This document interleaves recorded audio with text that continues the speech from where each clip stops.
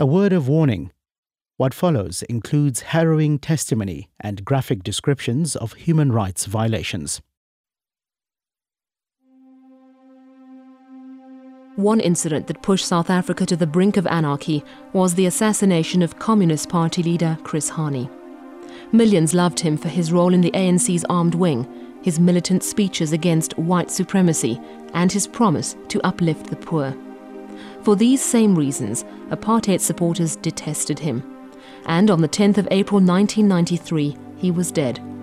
Polish right-winger Janusz Walus and Conservative Party member Clive Derby-Lewis were sentenced to death, later commuted to life imprisonment for murdering Chris Hani. When Derby-Lewis and Walus testified for amnesty in June and August 1997, they were forced to explain why they had gunned down the man who called for peace only 4 days before his death. Angie Kapelianis, Darren Taylor and Anki Samuel report on the amnesty hearing that could become a test case for reconciliation. And I can't accept people's calling for war. I don't accept what the PAC is saying about a year of great storms. Chris Hani. Because I feel that we have achieved something in this country where those who have oppressed us in the past are actually talking to us and are showing readiness to negotiate for democratic elections. The man doing the shooting must have perhaps got out of his car and fired shots at close range. Frans Malherbe. I'm unfortunate to announce that Mr. Hani has been killed instantly. Chris Hani, who lies in his driveway today dead. Tokyo Sexwale. He was a revolutionary, but Chris died for peace. How shall we convince people?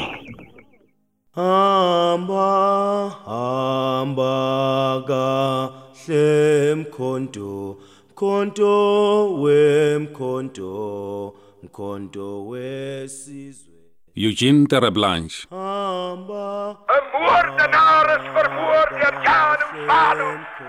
Janusz Walus has murdered a murderer.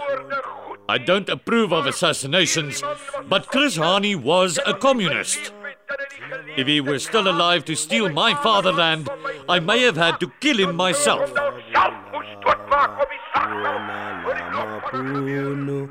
Tina wafana bomkhonto sizmisele ukuwabulala wona lamapunu. Chris is not dead. Chris Hani is alive. Long live his memory, long live! Long live the spirit of Chris Hani, long live! Amanda!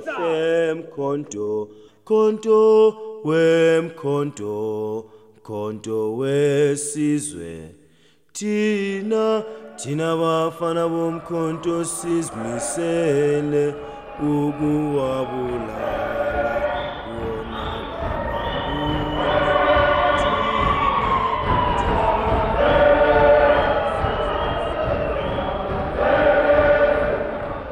On the one side of the hall, Communist Party supporters erupt and call for the dogs to take the stand.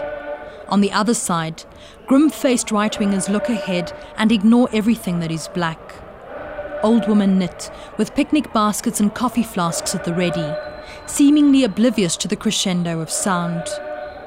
One of them even gives a basket of Cook Sisters to Clive Derby-Lewis, the English-speaking South African of Scottish and German descent who insists he's an Afrikaner. Wie is die Afrikaner volk? Who is the Afrikaner folk? Ek is die Afrikaner I am the Afrikaner nation. I am not a racist. I do not hate black people. I don't hate anybody. But I'm very proud of the fact, Mr. Chairman, that I'm an Afrikaner and I love my people. Yes, we hear you. Thank you, Mr. Thank you, Mr. Chairman. It was obvious to us that the late Chris Hani, as the leader of the Communist Party, was the real threat to our future and that of the Republic of South Africa. We as Christians are told that it is our duty to fight the Antichrist in whichever way we can. And Mr. Chairman, to say that Mr. Hani was a man of peace, in view of what he was doing, I find absolutely mind-boggling. We want to cultivate a culture of tolerance, a culture of not fighting those you disagree with, because those people are not our enemies. Did you hand to Mr. Walus a pistol? Yes, I did, Mr. Chairman. Mr. Darby Lewis, when you gave that pistol to Mr. Walus, did you know he would use that to assassinate Mr. Hani? Yes, Mr. Chairman. Perhaps it was even a tribute to the status of Chris Hani that he was selected as a target. Mr. Darby Lewis, have you lost touch with reality, sir? Advocate George Bezos represents the Hani family. Bezos says Clive Darby Lewis can't get amnesty because his motive for killing the Communist Party leader was pure racial hatred, and he still can't stand the thought of being governed by a black man. Darby Lewis hates blacks so much, says Bezos, that he even refuses to pray with them. The church is unashamedly racist, and only whites are allowed to be members. Mr. Chairman, that's the opinion of the writer of that report. Well, let's take the opinion away from the fact. Has it got any black members? No, it does not, Mr. Chairman.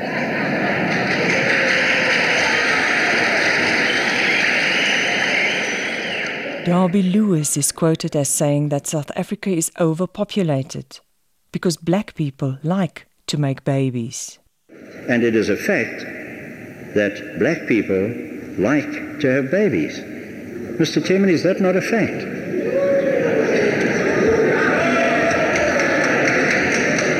Mr. Chairman, with respect, I don't see anything wrong with that fact. In fact, I would like to have many more babies. Despite the humour that Darby Lewis inspires, everyone is tired of listening to the politician.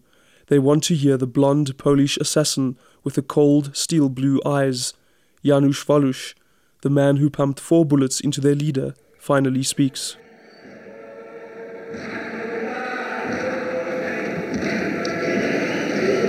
Wszystko, co tutaj powiem, będzie prawdą, całą prawdą, tylko prawdą i tak mi dopomóż Bóg. So help me God. Everything what I will say here will be truth only and the only truth, so help me God. Wyemigrowałem do południowej Afryki, I emigrate into South Africa mainly because I wanted to run away from the communist system which was in Poland at that time, Mr. Chairman. Janusz Walus tells how he came to hate communists and everything they stand for. The amnesty audience is silent for the first time. My late father had to start from scratch at least 6 times after his business was closed down for the sole reason that it was too prosperous. I was constantly harassed while making deliveries of goods. But when Janusz Walus arrives in South Africa, he finds communists here too. So he joins the right wing, paranoid at the prospect of communist rule in his new country. While the National Party negotiates with the ANC, Walus and Clive Darby Lewis agree. Something radical must be done to plunge the country into chaos, to stop the negotiations, and to stop the communists from taking over. Walus reconnoitres Hani's home in Boksburg on the East Rand. On Easter Saturday, he watches Hani return from the shop with a newspaper and park in the driveway. Mr. Hani got out from the car. I got out from my car. I didn't want to shoot him at the back. I called Panie Hani, Mr. Hani. When Mr. Hani turned, I took out the pistol and I shot first time in the body. Mr. Hani turned. I shot a second shot in his head.